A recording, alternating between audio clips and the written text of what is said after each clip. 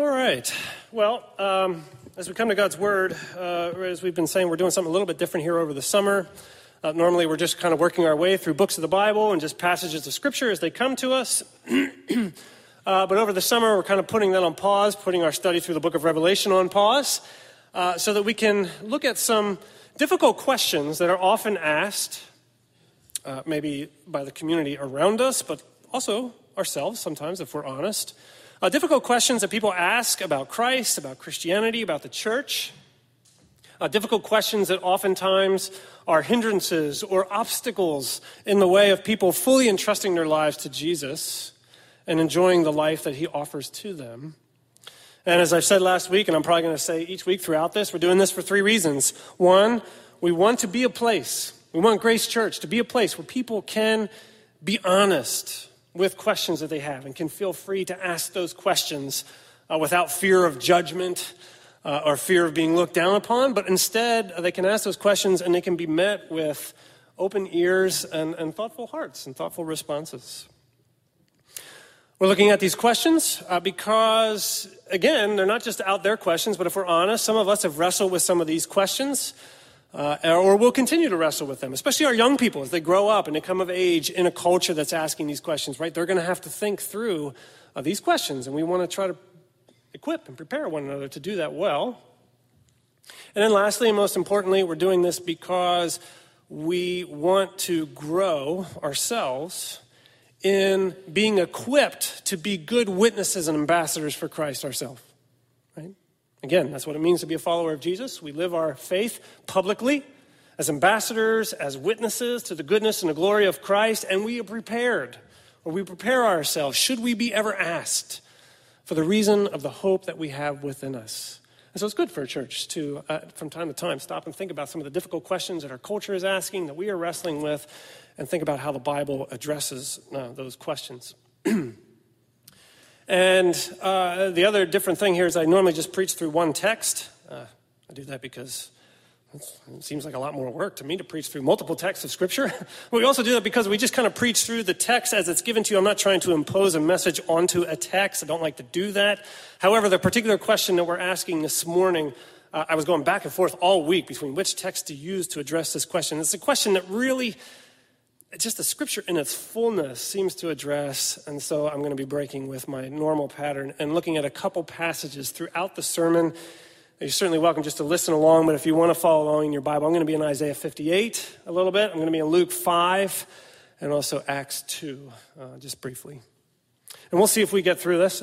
As you can tell, my voice is fading fast. I seem to have acquired a cold of some of the people in our house, and so we're going to move this thing along, see how we can get through this, all right? So last week, we looked at the question of, isn't Christianity a straitjacket, right? Or isn't Christianity, with all of its rules and expectations and instructions for godliness and what it means to follow Jesus, isn't all of that an enemy to my personal freedom, to my freedom to express myself and live fully into my dreams and my desires and my goals, whatever they may be in life? Okay, we talked our way through that a good bit. All these sermons are online if you want to go back. And this one sort of builds on that a little bit, but it's a little bit different. And the question we're going after today is a question that is increasingly being asked in today's generations in recent years. But this question is basically this: isn't the church just another broken institution in our culture? Isn't the church just another broken institution in our culture such that I really have no need to even give it much consideration? Okay, that's our question. And actually, this question comes out of a broader issue that our culture is wrestling with. There are a lot of people who are saying these days that we're coming up on, if we're not already in, a significant cultural crisis where it seems like nobody has a great deal of confidence in our civic institutions, period, these days.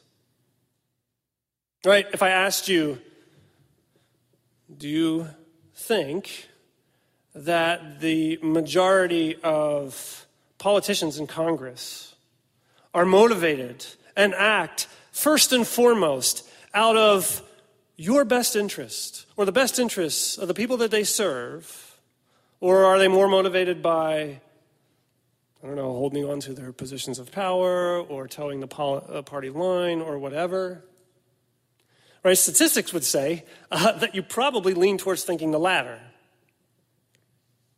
Or, I've seen a lot of questions about this coming out of COVID. There are statistics would say there's a growing number of people who are questioning our institutions of science. And we're no longer quite so certain that our institutions of science are just giving us raw, brute, unbiased data, but whose data now maybe comes with an agenda. Maybe a certain political agenda or a financial agenda for the pharmaceutical companies or whatever it may be, right? There's growing doubt of our scientific institutions. Or what about our financial institutions? Do we tend to think that our financial institutions have the financial well-being and best interest of all people in view? Or are they more just fundamentally concerned to scratch the back of those who really know how to play the game? Our institutions of criminal justice have come under scrutiny over the past couple years. Or institutions of higher learning, right? How many of you trust secular institutions of higher learning to mold and to shape your children into well-rounded men and women of society, right? I'm guessing, maybe not. Maybe we're a church free of cynicism, but if the statistics of the broader culture in any way reflect statistics going on in here, right, there is a mounting cynicism, skepticism, lack of trust in these civic institutions, which many people are saying is a problem. Societies don't tend to do well when we don't trust our civic institutions, right? But that's a separate topic. But here's the thing. Church is often being lumped into that. And people look at the church and they have the same lack of trust. Isn't the church just another one of those broken institutions? Isn't the church, based on what they see, just another institution that is infatuated with power and position of privilege and prestige in the culture? Or isn't the church just another one of those institutions that is divided all over the place and is all tribalized up and is more concerned about protecting their tribe and their brand and their unique denomination or whatever, and is often casting judgment and not political, but jabs at people who don't think or act or look like them or whatever? Isn't the church just another broken institution that has all these leaders? It seems like on a monthly basis, celebrity pastors or these megachurch leaders who are falling into scandal. Or these denominations that we hear, reports coming out that there has been this systemic cover-up of years of hundreds of allegations of abuse. Right, again, put simply, isn't the church just another one of those institutions that is more infatuated with power and privilege and protecting what's theirs than they are concerned about looking out for the needs of the communities and the people that they're connected to, right? This is the question. And it's a question that is growing all the more, especially in the younger generations, right? You've maybe heard the phrase, the rise of the nuns, not the Catholic nuns, but the N-O-N-E-S nuns, right? Those who on a questionnaire would cite no religious affiliation, right? Because they see the brokenness in these religious institutions. Or maybe you would see the rise in statistics of the people who would consider themselves followers of Jesus. And they desire to know Jesus, to grow in relationship with Jesus. But they look at the church as a broken institution and think, I have no need of that. It's just me and Jesus, and we're good. Thank you very much. Okay, so that's the question we're going after this morning. And we're going to address that with 3 responses. There's a whole lot of things that we could say. We're going to narrow it down to 3 this morning. See if we can get through this. One is that we're going to say that the impulse to be concerned about the church is a good one. 2, we're going to talk about how maybe the assumptions about the church are a little off. And 3, we're going to talk about how maybe the going solution to the problem is way off. All right? Those are 3 things we're looking at. So first of all, if it is your intuition, or if it is your inclination, I should say this, to look at some of the problems that are going on in the church and to have real concern, to have a general skepticism, or a desire that not be right and a desire to call that out, I would say that intuition is a good one. Okay, for sure, the church has plenty of problems, and we'll talk about that in just a second. Okay? But first of all, we want to affirm that if you're someone who sees those problems, and you see the struggles that the church goes through, and something in your heart says, that's not right, there's something broken about that, we want to affirm that intuition. In fact, I would say to you that the Bible, all over the place, is full of voices of people who are often calling the religious establishment to account and are often railing against the religious establishment. In the Old Testament, we call them prophets. This is what prophets did, right? Prophets oftentimes went after the religious establishment, the religious leaders, oftentimes because they were in cahoots with the political establishment and the political leaders, and they had these arrangements where if I scratch your back, you scratch my back, and together we're going to hold on to our positions of privilege that we have in the society, right? The prophets are constantly calling them out for that, constantly calling them out for how, motivated by all that, they are leading God's people into patterns of injustice, patterns of idolatry. And these prophets, too, they're not just going after the religious establishment or the religious leaders, but oftentimes they go after anybody who is just playing the religious game, who is just playing the God game for personal self-interest. And here's where I'm thinking of Isaiah 58. Isaiah 58, God is speaking to the voice of the prophet, through the voice of the prophet, to his people who are suffering in exile, and to people who are bemoaning their suffering. And they're saying, why are we suffering? How long are we going to suffer? And where is God? Where is God, especially considering that we are desiring to know him, and we are desiring to be near to him, and we are desiring to grow in understanding of his statutes. Goodness, we are even fasting. You know how hard it is to go a full day without nice meats off of the grill or whatever, right? Or my Diet Pepsi in the morning, whatever it is, my coffee. Like, we are fasting so that God would hear us and be attentive to our cries. And God speaks to his people through the prophet Isaiah. And he encourages them to challenge them. And part of the challenge is, look, behold, in the day of your fast, you seek your own pleasure. This is Isaiah 58, beginning verse 3. And you oppress your workers. Behold, you fast only to quarrel and to fight and to hit with a wicked fist. Fasting like yours this day will not make your voice to be heard on high. And then jumping down to verse 6, he says, is not this the fast that I choose? To loose the bonds of wickedness, to undo the straps of the yoke, to let the oppressed go free, and to break every yoke? Is it not to share your bread with the hungry and bring the homeless poor into your house? When you see the naked, to cover him, and not to hide yourself from your own flesh and blood? If you pour yourself out for the hungry, the prophet writes, and satisfy the desire of the afflicted, then shall your light rise in the darkness, and your gloom be as the noonday. Then the Lord will guide you continually and satisfy your desire in scorched places and make your bones strong. Right, you hear what he's saying there?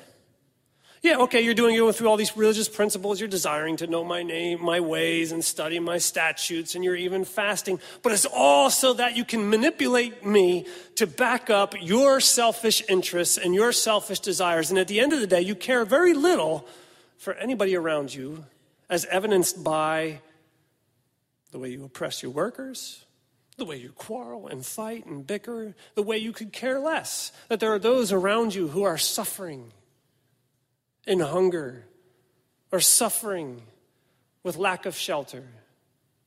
Is this not the fast I choose, that you attend to those things? Jesus is the same way, right? Jesus goes after the religious establishment quite a bit. In Luke chapter 11, I believe it is, he pronounces all these woes on the Pharisees and the scribes and the lawyers. Woe to you, Pharisees! You who tithe regularly, week in, week out. You even tithe of your herbs and spices. You tithe your mint and your dill, and yet you neglect the weightier issues of the law. You neglect the business of justice and the love that God has for his people. Or woe to you lawyers, you prosecutors of the law, who inflict your heavy burdens on God's people, yet you yourselves wouldn't dare to lift a hand or a finger for the burdens that those people have. Or woe to you scribes, who love to walk around in your long, fancy robes and like to get, the greetings of reverence as you're walking through town, or love to have the seats of honor in the synagogue or the positions of privilege at the community feasts, and yet you devour the homes of the widows, Jesus says, because it's in your power to do so. Right? Essentially, Jesus is saying, how dare you make worship and religion all about your selfish gain to the neglect of those who hurt and suffer and have needs around you. Right? And Jesus, he not only goes to the religious establishment, but he goes to the everyday common worshiper as well too, right? It's Jesus who says, look, a day is going to come where I'm going to separate, those who know me and those who I know, and put on my left and on my right, and to those who had no concern to show care to the sick, or had no concern to give food to the hungry or drink to the thirsty, who had no concern to look out for the prisoners, who had no concern for the least of these. I will say, depart from me, for I never knew you. Right? In other words, it's all to say, look, the Bible from cover to cover shares that critique. Right, that any religious institution that is only concerned about preserving its power and privilege and its self-centered interests and is not concerned about the needs of around them, you should know that the Bible rails against that. And your intuitions that is not right, it's a good one. In fact, I might go so far as to say that intuition that you have might very well be there because you've grown up in a society that has been heavily influenced by the Bible and by the message of the church. Right? You go back into the ancient world to when the church was just getting started, and it wasn't Rome that was concerned about the poor among them.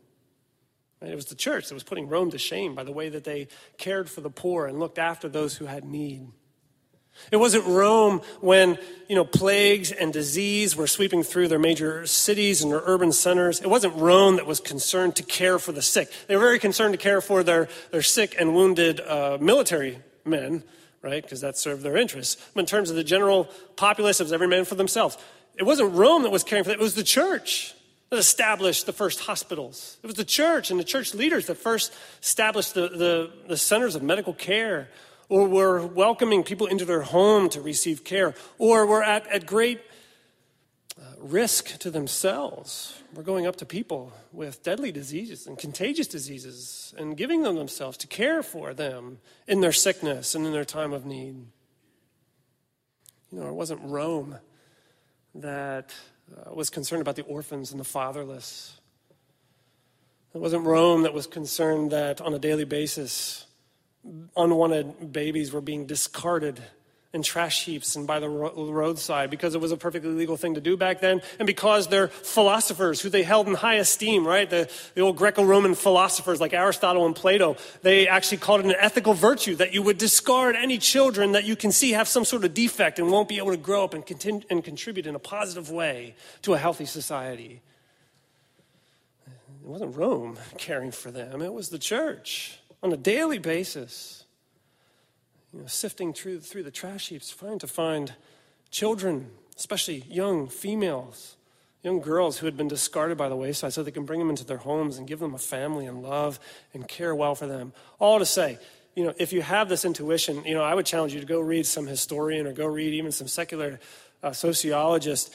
And a lot of them will say that, a lot of these intuitions that we have, they come because of the great cultural revolution that Christianity launched onto the scene. But I can't keep going on down those roads. We got to move on. But that's the first thing. Your intuition is a good one. Your instincts are a good one. And they might be there because you've been influenced by the Bible more than you realize.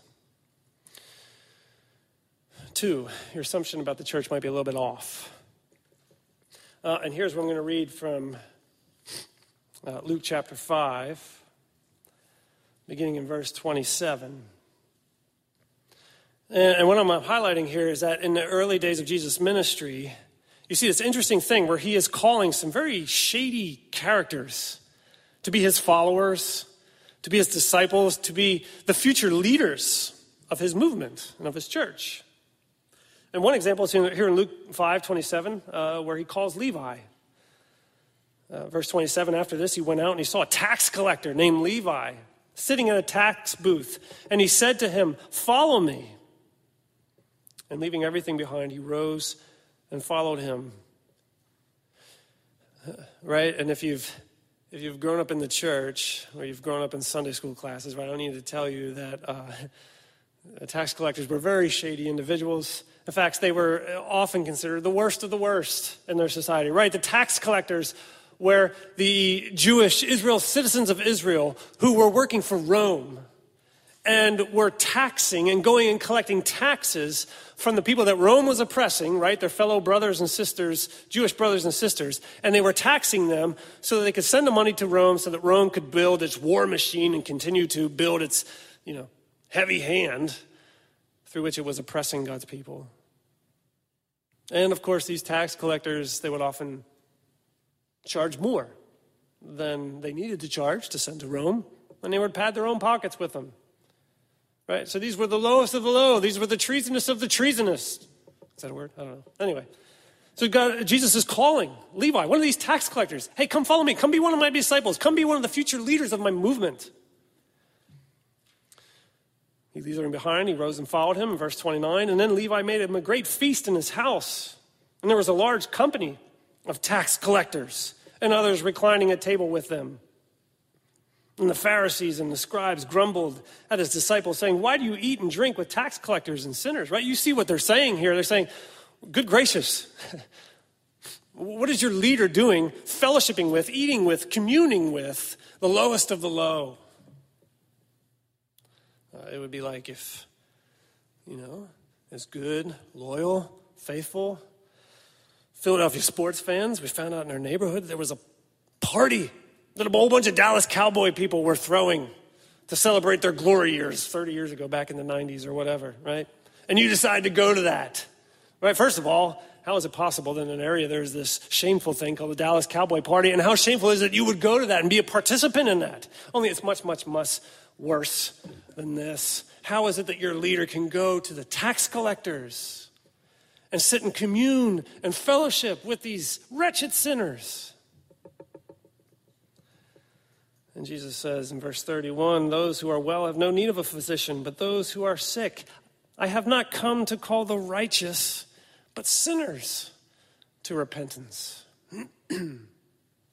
Right? And you see this played out all throughout Jesus' ministry. You see this played out all throughout who Jesus is calling to himself, right? You think about Peter, this hothead who's, quick to draw out his dagger and slice off the ear of the centurion in the garden. Or this Peter who is so proud and confident, "I would never forsake you or abandon you." And yet, in the times of greatest crisis, he's denying his Savior.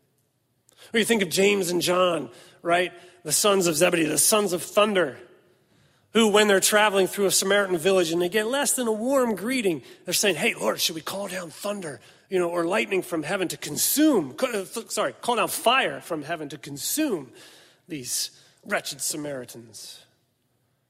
Where it sees James and John, right, as they're getting closer to Jerusalem, are off having side conversations, saying, "Hey, I wonder who's going to be sitting on his left and who's going to be sitting on his right when he comes into the kingdom and he gets into his position of power and privilege. Maybe you or me can be on the left and right and we can share in that." I don't know, you think later of the Apostle Paul, who was a harsh persecutor of the church, right? You think of the church, too, that was full of sinners, right? In other words, here's the point, right?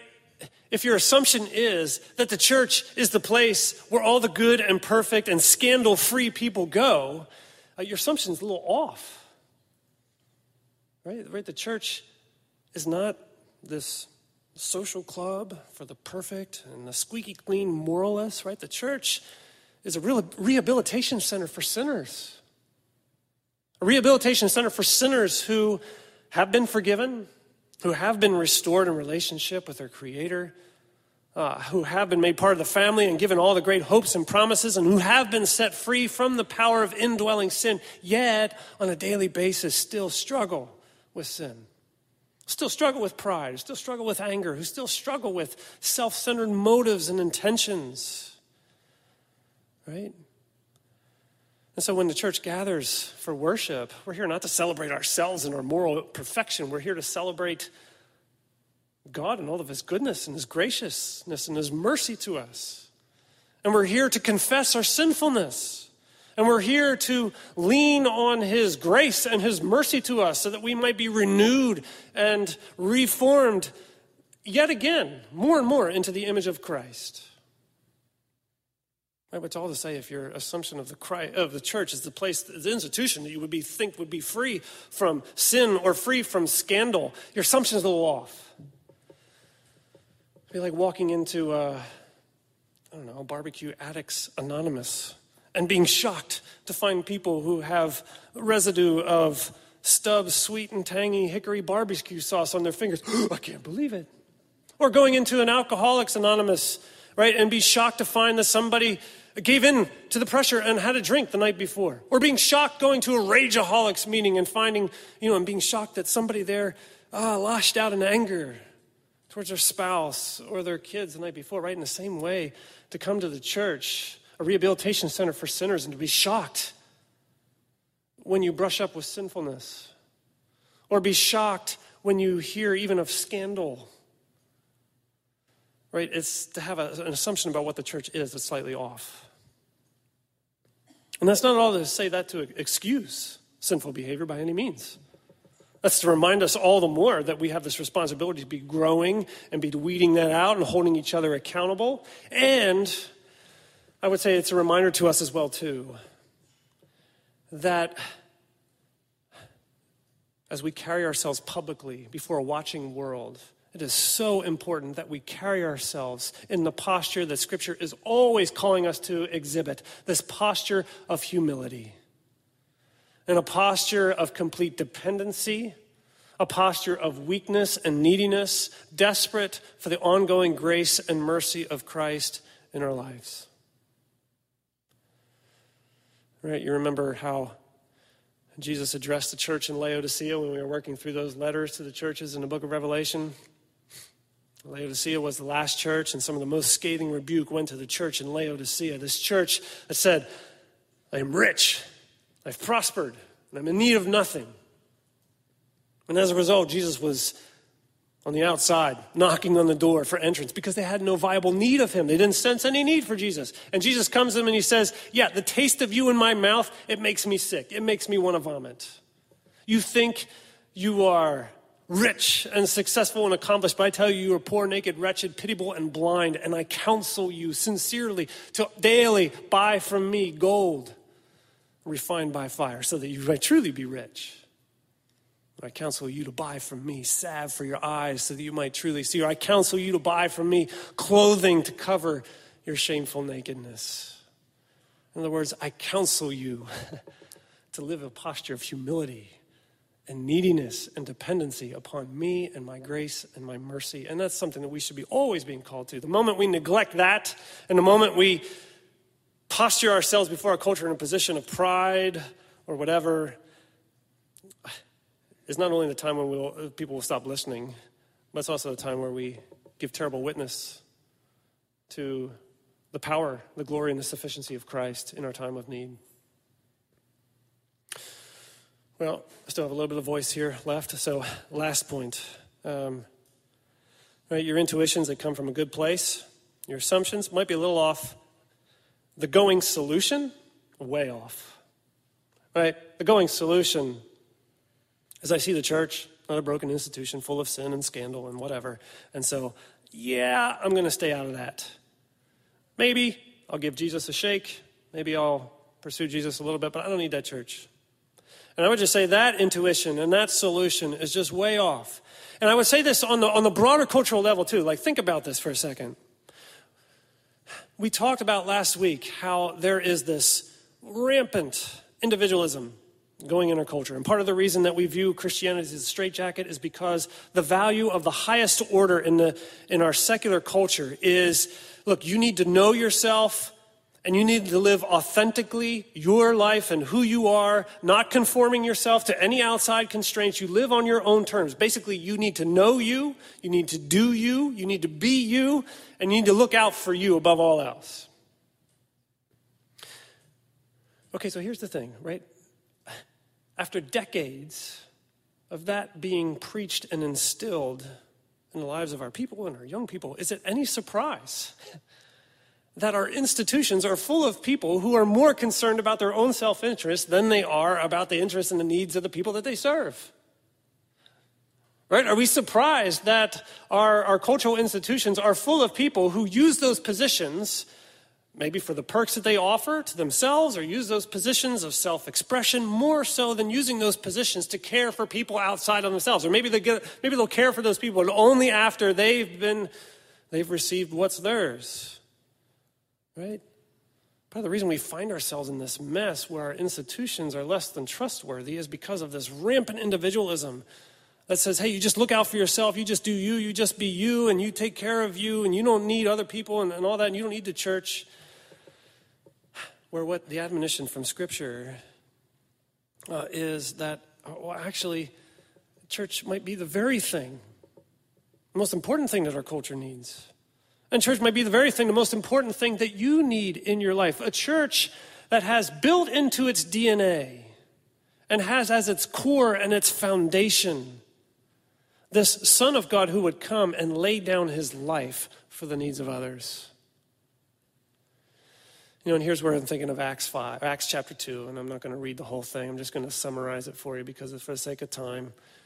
But this is the passage where on the day of Pentecost, Peter rushes out into the square in Jerusalem, and there's people there from all different tongues and backgrounds and whatever. And Peter preaches this eloquent sermon to them, all about basically the resurrection of Christ. And his closing line is, let all the house of Israel know this, that this Jesus whom you crucified has been made both Lord and Christ.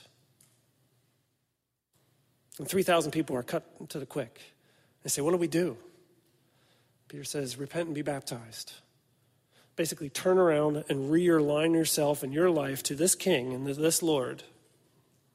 And then at the end of chapter 2, it describes what that life looked like in the church. And we see a couple things. We see one, that they dedicated and they devoted themselves to the apostles' teaching and to prayer. And they devoted themselves to meeting regularly in people's homes and breaking bread with one another and sharing meals together. And they devoted themselves to making sure that no one among them was in need. And if somebody was in need, they would sell their possessions so they would have resources to care for those people in need. In other words, can I say this? When I look at that, what's going on in the life of the ancient church, one word that jumps out to me, maybe it doesn't jump out this way to you, but one word that stands out to me is the life of mutual submission.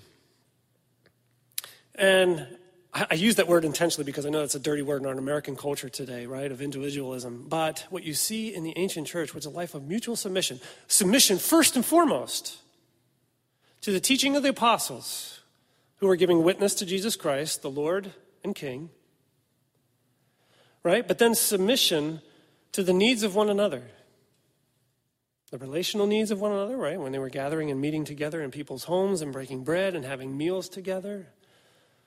Or submission to the spiritual needs of one another as they would gather together to pray, to rejoice, and to give thanks. Or submission even to the material and the physical needs of one another as they would sell their possessions so that they had resources to give to anybody who was in need, right?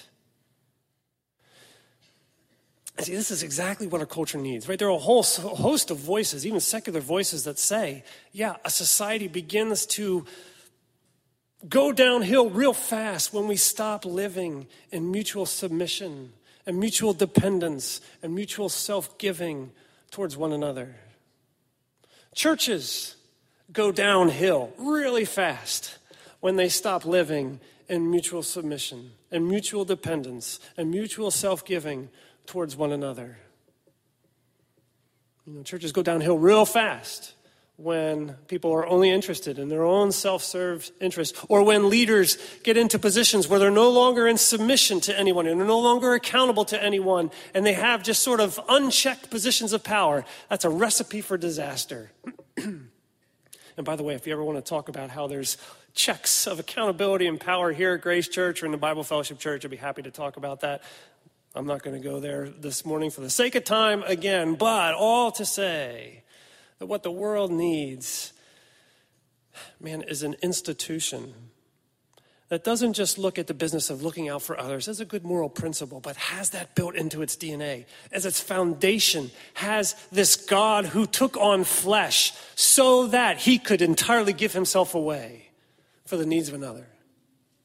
And it was the church that was built around this that completely changed the world, launched the biggest cultural revolution the world has ever known. It wasn't Rome, right?